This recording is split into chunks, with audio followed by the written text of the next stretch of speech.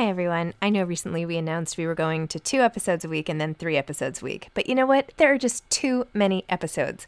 So we are going back to 5 episodes a week. Still a reduction from 7, but there were just too many interviews scheduled, and I didn't want to make all the authors wait for too long. So I hope you can keep up with me. Listen to 1 a week as you're on your way to work or on your way home or putting your kids to bed or whatever it is you're doing. Moms Don't Have Time to Read Books, now 5 times a week. Here's a cool fact. A crocodile can't stick out its tongue. Another cool fact, you can get short-term health insurance for a month or just under a year in some states. United Healthcare short-term insurance plans are designed for people who are between jobs, coming off their parents' plan, or turning a side hustle into a full-time gig. Underwritten by Golden Rule Insurance Company, they offer flexible, budget-friendly coverage with access to a nationwide network of doctors and hospitals. Get more cool facts about United Healthcare short-term plans at uh1.com.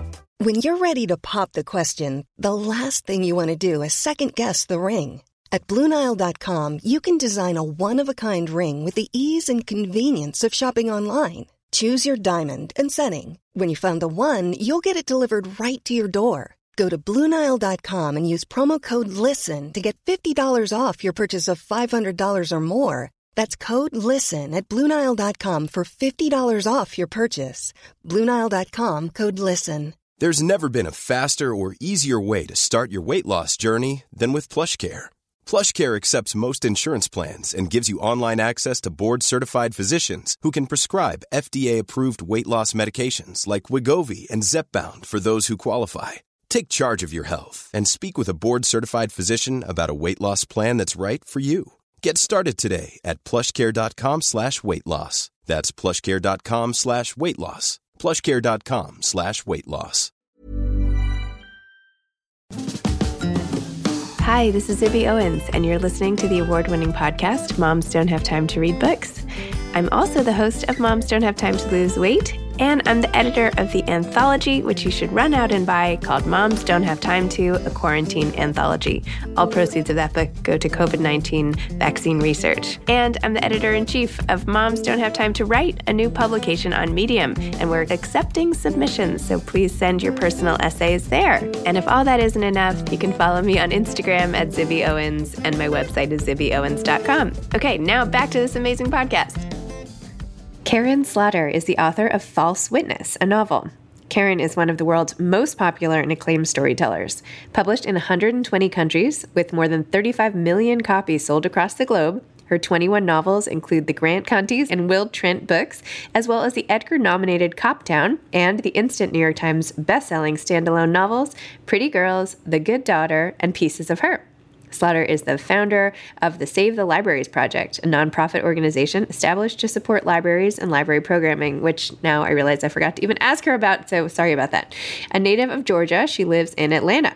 Her standalone novel, Pieces of Her, is in development with Netflix, and the Grant County and Will Trent series are in development for television. Welcome, Karin. Thank you so much for coming on Moms Don't Have Time to Read Books to discuss False Witness and your just amazing career in general. Well, thank you. So, False Witness. How would you describe this book to people who haven't read it? Yeah, well, it's really hard to describe it without giving so much away. But in essence, it's about 2 sisters who experience something super traumatic in the early part of their lives. And we catch up with them 20-something years later. And of course, this being a thriller, that horrific thing is knocking on their door again. And we find out what has happened to them subsequent to that. I'm really interested in trauma, particularly childhood trauma and how it affects you as an adult. And we know all kinds of terrible things, like it can lead to depression or predilection toward alcoholism or drug addiction or things such as heart disease, diabetes, all this stuff. So, I wanted to really put in a microcosm how this trauma changed the trajectory of these 2 sisters' lives in very meaningful ways and still haunts them. Because, we're all going through a worldwide trauma right now. So it seemed kind of a relevant thing to talk about. And it wasn't just the trauma for the girls, but also for the child they were babysitting at the time. And I won't give anything away, but I loved how you fast forwarded into the future as someone who used to babysit a lot and who employs babysitters. Now I have 4 kids. This whole scene that you depicted and then how it all sort of got interwoven later to see sort of the kid you babysit grow up and what happens and the whole family and all of the interrelations. Yeah, there's just seems to be an overwhelming amount of trauma for all the characters involved. Absolutely. And, I never really babysat because I was the youngest of 3 girls. And there's a scene in the book where a guy who one of the characters is babysitting for is listening to Hall & Oates and his hand wanders to her leg. And that actually happened to me. And I remember telling my sister who used to babysit for him, hey, this happened. She's like, oh, yeah, he just does that. Like it was no big deal that this 40-year-old man was putting his hand on a 13-year-old girl's knee in the car listening to Hall & Oates. I mean, it was just so crazy that it's just something we totally accepted as that happens and it's gross and weird and, don't tell anybody. Wow. And in the book too, it was so repressed as you mentioned it, or she, sort of pushed it down so hard that she never even thought to warn her other sister, like that this might happen to her too, even though it wasn't exactly the same as your experience. Yeah. But yeah, it's weird because I think that as women, we just get these silent messages all our lives. Some of them not so silent. I mean, I grew up on VC Andrews, right? And there's some really horrible messages in there. But not a lot has changed because if you look at some of these vampire books for young girls, it's like, yeah, it's okay if he almost kills you when you have sex because he really loves you. I mean, we're continually reinforcing these messages that how a man feels is more important than how a woman or a girl feels. So that was something I really wanted to expose and talk about in a way that showed you, well, this is what happens to that girl who felt gross because this old man put his hand on her knee. Yep. And even in the most, horrific scene that you have in this story, when it first opened, I didn't realize how young the character was. Did you do that on purpose or did I I did. Yeah, absolutely. And, it was just kind of a play with the reader about how when young women are sexualized, they lose their right to be young women, particularly if they're women of color, right? Or girls of color. Or we do this with men too. Our young men, they're not boys if they commit a crime, suddenly they're men. So the time period this is set in is shortly after the Amy Fisher story became international news. And Amy Fisher was a young teenage girl who was seduced by this child molester. I mean, Joey Buttafuoco was in his 30s or 40s, Yes. And he trafficked her. I mean, but she was the villain. And, in one way you can say rightfully so, because she did try to kill Joey's wife, right? But also she was a child and she was manipulated. But as soon as this happened, the focus was on her being Long Island Lolita, right? And we gave her all this agency and all this ability to control this poor married guy who ended up having an affair. And the guy's a douche, right? There's nothing sexy about this guy. She wasn't attracted to him the way a young girl is attracted to a young boy, right? She was attracted to him because he had money and he was telling her to do things, that were crazy. And he was, he knew he was grooming her for all the things that she did for him. And that kind of got lost in the sensationalism of it. Though I will say I did love the Drew Barrymore movie. She was like the best Amy Fisher. I didn't see that movie, but I do remember this being on in People magazine every week as I grew up. I used to cut out. Do you remember in People magazine back in the day, they had the little corner images? I used to collect those. I haven't thought about this in 100 years, but I used to cut those out and save all the little corner features. And anyway, so yes, I was well aware of the story. Somewhere that will be very embarrassing if your children ever find I don't have them anymore. Okay. Although that would have been very interesting to reflect back on, but no, now they're gone. But anyway, all to say, yes, that was all over the news and all over everywhere, especially, during the time when I was growing up and, all of that. It's very formative. And I think it's also interesting how in your book, you take this very accomplished lawyer who's like in her element and has made like sort of done good with her life, so to speak, and has a kid, and you're at the school play, and she's just like full of confidence in the way you want like a child to sort of grow up to be a woman.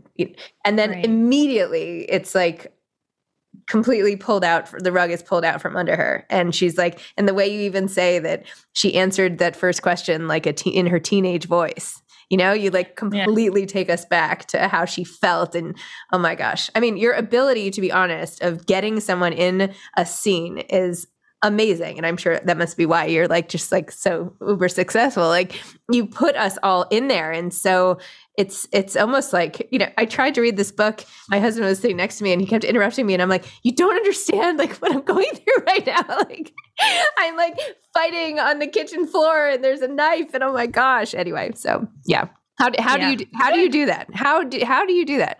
Well, you know, the opening, so what you're talking about with the prologue, it was just really playing on people's expectations, you know, and I wanted to set up that character in a very lovable way, you know, in a very relatable way, because I knew that you were going to have to take this. I hate to say journey of a character because it sounds like such an asshole writer thing to say.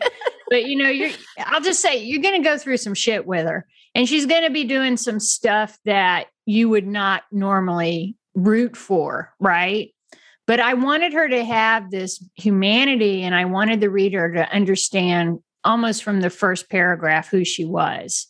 And I think, you know, one of the things I have to do a lot of research on is mothers, because I don't have children that I know of. And, you know, that is so I can research like, you know, head trauma and all this other stuff. And I find it fascinating. But when I look at kid stuff, I just feel like a cold sweat. I mean, I literally never even held a baby until I was in my 30s. And I was doing a book event and someone wanted me to hold their toddler. And first I was like, Jesus, his head won't even stay up. What is going on here? And the woman looked at me like, what is wrong with you? And I looked at her like, have you read my books? Do you really think that I should have a baby? You know, that's another story though. But so I was doing a lot of research for that first chapter where you meet Lee, one of the sisters, into mommy blogs. And one of the things I saw was this cartoon that said, that, you know, the kids you see at the school play. And it was the nose picker and the mama's boy and the stage hog. And my first thought was it had never occurred to me that people actually do that. I thought that was like a trope on television, you know, where you have to go to a play. Because, I mean, that's like bin Laden stuff, right? I mean, terrorists. Why would you have to sit through that? And so I just started thinking about Lee, and maybe she's got her husband Walter playing fantasy football on his phone. And maybe she's like, well, if there's an apocalypse, like what mom fantasy team would I want? So I'd want the one who always has snacks and who punched a dog who tried to bite her kid, right? Or made the math teacher cry, or who will screw anybody, you know, so she's building out her team. And to me, I think that's something that everybody's done at some point, like if it's an office or at the grocery store or whatever, you know, if things start to get real, who's going to be with me and who's going to be running away? Maybe that's just me because I watch a lot of Walking Dead shows, but, you know, I thought that's a really good way to show her as a survivor because she's thinking about that all the time. She's thinking about where the doors are and who's the strongest one and, you know, who's going to be able to run with her shoulder to shoulder. Yeah, you definitely have a dark side, I have to say. I mean, absolutely. Have you always had this? Like, were these the kind of stories you were drawn to forever? Oh, absolutely. You know, when I was a kid, I started writing books. Before I was in kindergarten, I would write books. And I told you I have two older sisters, and most of the stories were my sisters get mutilated or they're kidnapped. And I didn't really understand storytelling, but because the happy ending was they would disappear and no one cared. And I was an only child. But my dad loved these books and he would give me $0.25 for each one. And so I'm writing sequels and, you know, like more than Fast and Furious at a certain point. I have all these things about my sisters being murdered. But that's also a Southern thing because we just really have a sense of Maybe it's because it's when I was growing up more so a kind of agrarian sort of culture where horrendous farm accidents happen. And, I got a lot of redneck uncles who smoke pot and do heavy machinery stuff. So they're missing fingers and feet and, things like that. So that's like totally a Southern thing where everybody's got an Uncle Scooter who got hit in the head and he's just not right since then. How did your sisters feel reading book after book about their own demise? Well, they weren't really my demographic. So when I did my little sales charts, they were not included in my demographic.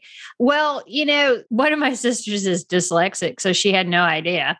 And the other one was so much older than me that she had nothing to do with me anyway. So I got away with it. But I love those kinds of stories. I love puzzles. I mean, everything I read generally has a puzzle to it. And, I don't know. I love Eric Larson, but a lot of his books read more fictionally than nonfiction used to read. Like he has somebody's eyes gleaming. And I'm like, well, excuse me, sir. This is nonfiction. I don't think so. But I love that kind of fictionalized nonfiction. And generally, when you read history, there's a lot of murder and violence. And, look at the Bible. It's so violent. So there's a lot of good stories in that you can find in other genres too, but they don't call them crime fiction because smart people like them. So was there anything, I'm just curious, was there anything in your own childhood, aside from, wanting your sisters to disappear, that caused you to, I'm imagining you, little you, going to a child psychiatrist, what that person would have said at the time. And was there anything going on that sort of not really. And when I was growing up, you didn't send a kid to a psychiatrist. You just kind of popped them in the back of the head and told them to straighten up. But I do remember when I was in junior high, those baby on board signs were really popular. Yep. And I had a Volkswagen Beetle and I put dead at the top. So it said dead baby on board. Oh my gosh, you were too much. And I parked it in the parking lot and, I'm at lunch and I get called to the principal's office and my dad's there. And, he's got his own space by then. This is not the first time something like this has happened. And the principal told him what was going on. And my dad was like, well, is there a rule against that? No, it's just in poor taste. And, when I taped a picture of Marilyn Monroe after the autopsy to my lunchbox, and my dad said, you know what? She's weird. She's always been weird and we love her, but don't call me up for this shit anymore. And he just walked out. And he put his hand on my shoulder, come on, kid.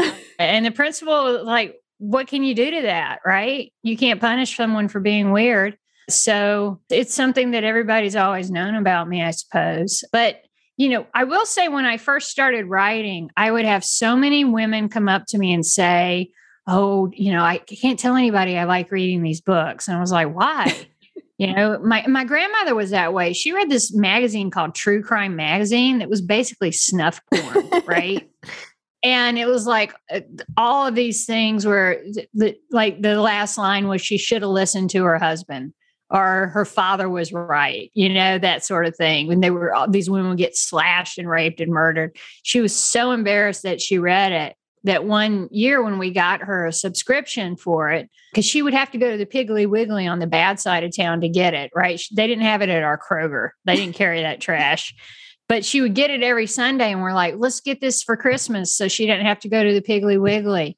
And we gave her the subscription and she burst into tears and she said, I don't want the mailman to know I read this. So, now women are like, yeah, I'm interested in this. I mean, look, podcasts, true crime stuff all over. I mean, people are more open to it. But when I first started out, people were weirdly embarrassed about being interested in it. It's like, hey, ladies, this shit's happening to our people. Maybe we should know more about it. Wow. Hey, I'm Ryan Reynolds. At Mint Mobile, we like to do the opposite of what Big Wireless does. They charge you a lot. We charge you a little. So naturally, when they announced they'd be raising their prices due to inflation, we decided to deflate our prices due to not hating you. That's right. We're cutting the price of Mint Unlimited from $30 a month to just $15 a month. Give it a try at mintmobile.com/switch. $45 up front for 3 months plus taxes and fees. Promo rate for new customers for limited time. Unlimited more than 40 gigabytes per month slows. Full terms at mintmobile.com. Hiring for your small business? If you're not looking for professionals on LinkedIn, you're looking in the wrong place. That's like looking for your car keys in a fish tank. LinkedIn helps you hire professionals you can't find anywhere else, even those who aren't actively searching for a new job but might be open to the perfect role. In a given month, over 70% of LinkedIn users don't even visit other leading job sites. So start looking in the right place. With LinkedIn, you can hire professionals like a professional. Post your free job on linkedin.com/people today. Hey, it's Ryan Reynolds, and I'm here with Keith, co-star of my upcoming film, If, only in theaters May 17th. Do you want to tell people the big news? All right, I'll do it. Sign up now and you'll get unlimited for $15 a month and 6 months of Paramount Plus Essential Plan on us. MintMobile.com/switch. Upfront payment of $45 equivalent to $15 per month. Unlimited over 40 gigabytes per month. Face lower speeds. Videos at 480p. Active Mint customers by 531.24 get 6 months of Paramount Plus Essential Plan. Auto renews after 6 months. Offer ends May 31st, 2024. Separate Paramount Plus registration required. Terms and conditions apply if rated PG. Oh, so how did you become a writer? Just like the brief version. So you knew you always wanted to do this. You started writing stories. And then what happened? You went to college. Maybe you started writing. And I don't know about you, but like college made me never want to write it or read again. And I was a really poor student. So I took all my English classes I could. And like, I remember I got called out. I get called out a lot, like a graduate level English class. And they said, how did you get in this class? And my professor signed off. You have not taken any core classes like math or, intro to whatever. And so I dropped out because I just didn't. And I knew I was a bad student, such a bad student. So I didn't belong there anyway. I was just having fun, wasting my hard-earned money. But, I did a lot of different jobs and I started back writing again. But when I got really serious about it, I had owned a sign company. I had done a lot of things. I was an exterminator, a house painter, all just crazy stuff. But I sold my sign business so that I could concentrate on writing. And at the time, I thought 30 was really old. I was 26. So I was like, I got to get published by I'm 30 because I'll be dead by then, right? And so I got my contract at 29. But at 26, that's when I really thought, I need to really pay attention and hunker down and do this before I am too elderly to hold a pen anymore. So and I got my first book deal, 29. It was published when I turned 30. Here we are. Wow. So do you just have so many stories always circulating in your head? And it's like, how do you even decide which one to write next? How do you decide when you're I know you have these two like series about specific characters versus some of your standalone work, like Pieces of Her, which is being made into Netflix. I want to hear about that too. How do you decide? Like, it sounds like you just have a bazillion ideas and scenes and everything in your head, and they're all just like screaming to come out. Yeah, that's about how it is. But, it has to be something I feel really passionate about because when I'm actually writing, I'm going to spend a year with that story, with those characters. So there has to be a hook in it for me that makes me want to write about them. Because you're right, I do have a lot of different ideas, a lot of different stories. I've got a new one for Will and Sarah that's not quite there yet. So I'm working on this one, that I came up with maybe 4 or 5 books ago. It's just an idea I scribbled down that I thought might be really interesting. And that's the one I'm working on. So it's just whatever kind of, I think when you're a writer, you don't choose to be a writer. It chooses you. And I think the stories choose you as well. Interesting. And I also love how in this book, you overlay the COVID experience and the pandemic and how you found a way to sort of weave that into fiction without having it sort of hijack the story. Yeah, that was really important to me because I wanted it to be set during the pandemic, but not about it. And so I was, fortunately, I've written a lot of books, so I'm pretty good at encapsulating certain details because everything, as you know, was shifting and changing. And I just wanted to capture the flavor of it because there are things that we're going to forget. Like in Atlanta, all the distilleries stopped making booze and started making hand sanitizers. So when I was a kid and the teacher would pass out dittos, we'd all smell because the ink would make you high. So we were all smelling the dittos and the teacher would scream, "Stop smelling the dittos." But like with the sanitizer, people are like, "Oh, that's rum. That's tequila." It smelled like under the bleachers at the prom. And I think that's going to be lost, in a few years, those little small details. So, or when someone coughs, you look at them like, "Are you trying to kill me?" That kind of thing. And also the difference between the privileged, like I'll say myself, who works from home. I'm very introverted. I've been preparing for the pandemic lifestyle my entire life, and I don't have insecurity financially or food or, all that stuff. It was still very anxious for me, but not like someone on the front lines. And so with the book, Lee has a privileged life. She's in a white shoe law firm. Everyone around her takes the virus very seriously. Her sister, Callie, kind of lives on the margins of society, and taking her health seriously is a luxury she does not have. She has to be out in the middle of it. She has to be hustling, trying to get food and rent and that kind of stuff. So, wearing a mask and, being able to stop and wash her hands and be socially distanced is laughable to her, because it's just, her life is not built for taking care of herself. And that's what we see a lot in society, even pre-pandemic, is where we have this dearth of healthcare for people who really need it, because they just don't have time, resources, any of this, the support that people who are a little better off do. You compared it so interestingly to the AIDS crisis in your author's note, which I know has been sort of bandied about, or whatever that word is. But you talked a lot about it and the sort of the shame behind it and the transmission and how everybody just kept changing their mind about what the rules were. And I feel like you also put that in so well. Yeah, and it's crazy because I make mistakes all the time. I don't know about you, but and when there's something new, I have to learn what this new thing is. And I don't understand why people don't understand science is the same way, especially people who have been through the AIDS crisis, because at first they're saying, don't kiss anyone, don't eat, you need to sanitize utensils and don't hug them, don't touch them. I mean, there's that iconic moment where Lady Diana hugged an AIDS patient and everybody was like, "Oh, she's going to die." And she didn't. And she knew she wouldn't die because of the science. So we just have to learn as we go along. And, one thing the pandemic has done is it just has sucked up all the forgiveness that people have, which is really crazy because people are just so angry and so ready to pounce. And I always, I can have a short temper at the grocery store just like the next person, but I find myself saying, wait a minute, is this person who dropped a grape I stepped on, is that really genocide? Or should I just kind of back off and let it go? Because I feel that too. But there's just this lack of compassion that we have in a really strange way, especially as an American. I mean, I was raised to we're all in this together. And if you don't believe in my political party, you're like my crazy uncle. You're still my family. I'm still going to have Thanksgiving with you. I might talk about you and we may make fun of you, but we're all in the same family. So it's kind of crazy right now. I agree. It's actually quite frightening to think about too much. So I try not.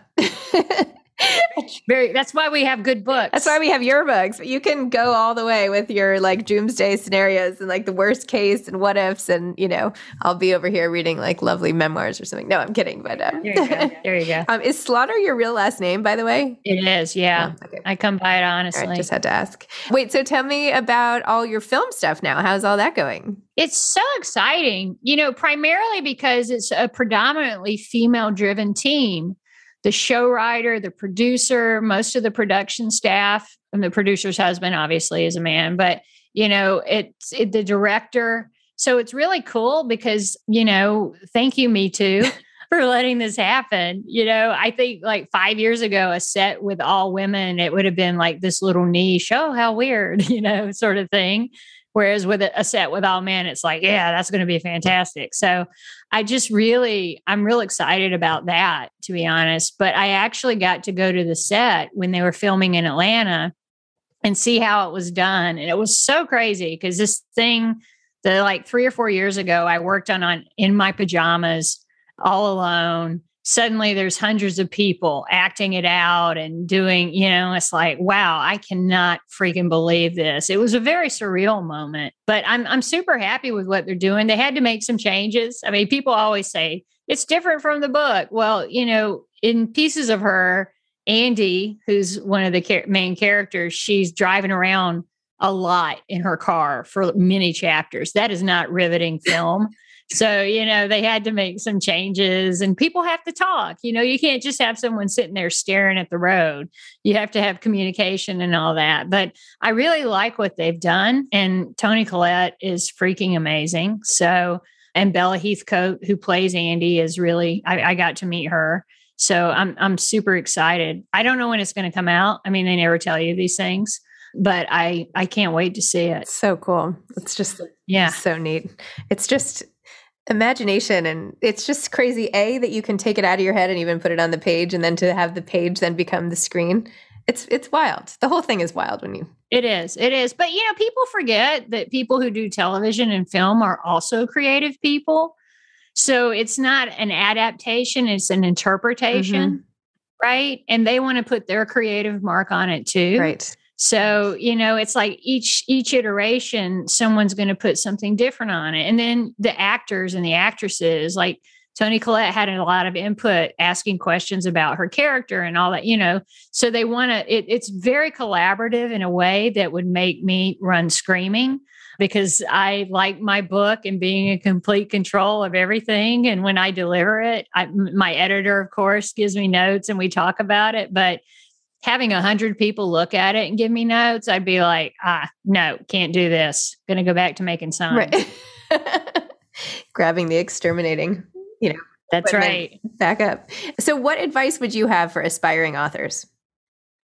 Read. And it's so crazy, but your brain is a muscle if you're a writer. And if you read a bad book or a book you think is bad, you're learning why you think it's bad. And if you're reading a great book, think about and analyze why you think it's great. So that's my first advice. The second advice, people are like, screw you. That's horrible advice. Sit down and do it. I mean, that is the hardest part. Everybody on earth has at least one fantastic idea for a book. That is not the hard part. It's sitting down, figuring out how to express it with character, how to move the plot along, how to build suspense. Even if you're not writing crime, you have to have suspense. There has to be the mystery of character, as Flannery O'Connor called it. So that is the work of being a writer. And unfortunately, you have to sit down and do it. Amazing. And perhaps just be a little weird. Yeah. Yeah. Or a lot. A lot. Yeah. Okay. Yeah. Well, thank you so much. Thanks for coming on Moms Don't Have to Read Books. Thanks for discussing False Witness. And I can't wait to see what comes next. Well, great. Thank you. It's been a delight. Thank you. All right. Take care. Bye-bye. Bye. Thanks for listening to this episode of Moms Don't Have Time to Read Books. Don't forget to follow me on Instagram at Zibby Owens and at Moms Don't Have Time to Read Books. Also sign up for my newsletter at zibbyowens.com and sign up for my virtual book club and meet lots of authors on Zoom every other week. Thanks so much to Steve and Ryan at Texture Sound for the sound editing. And thank you to Morning Moon Productions for providing this fantastic intro and outro music.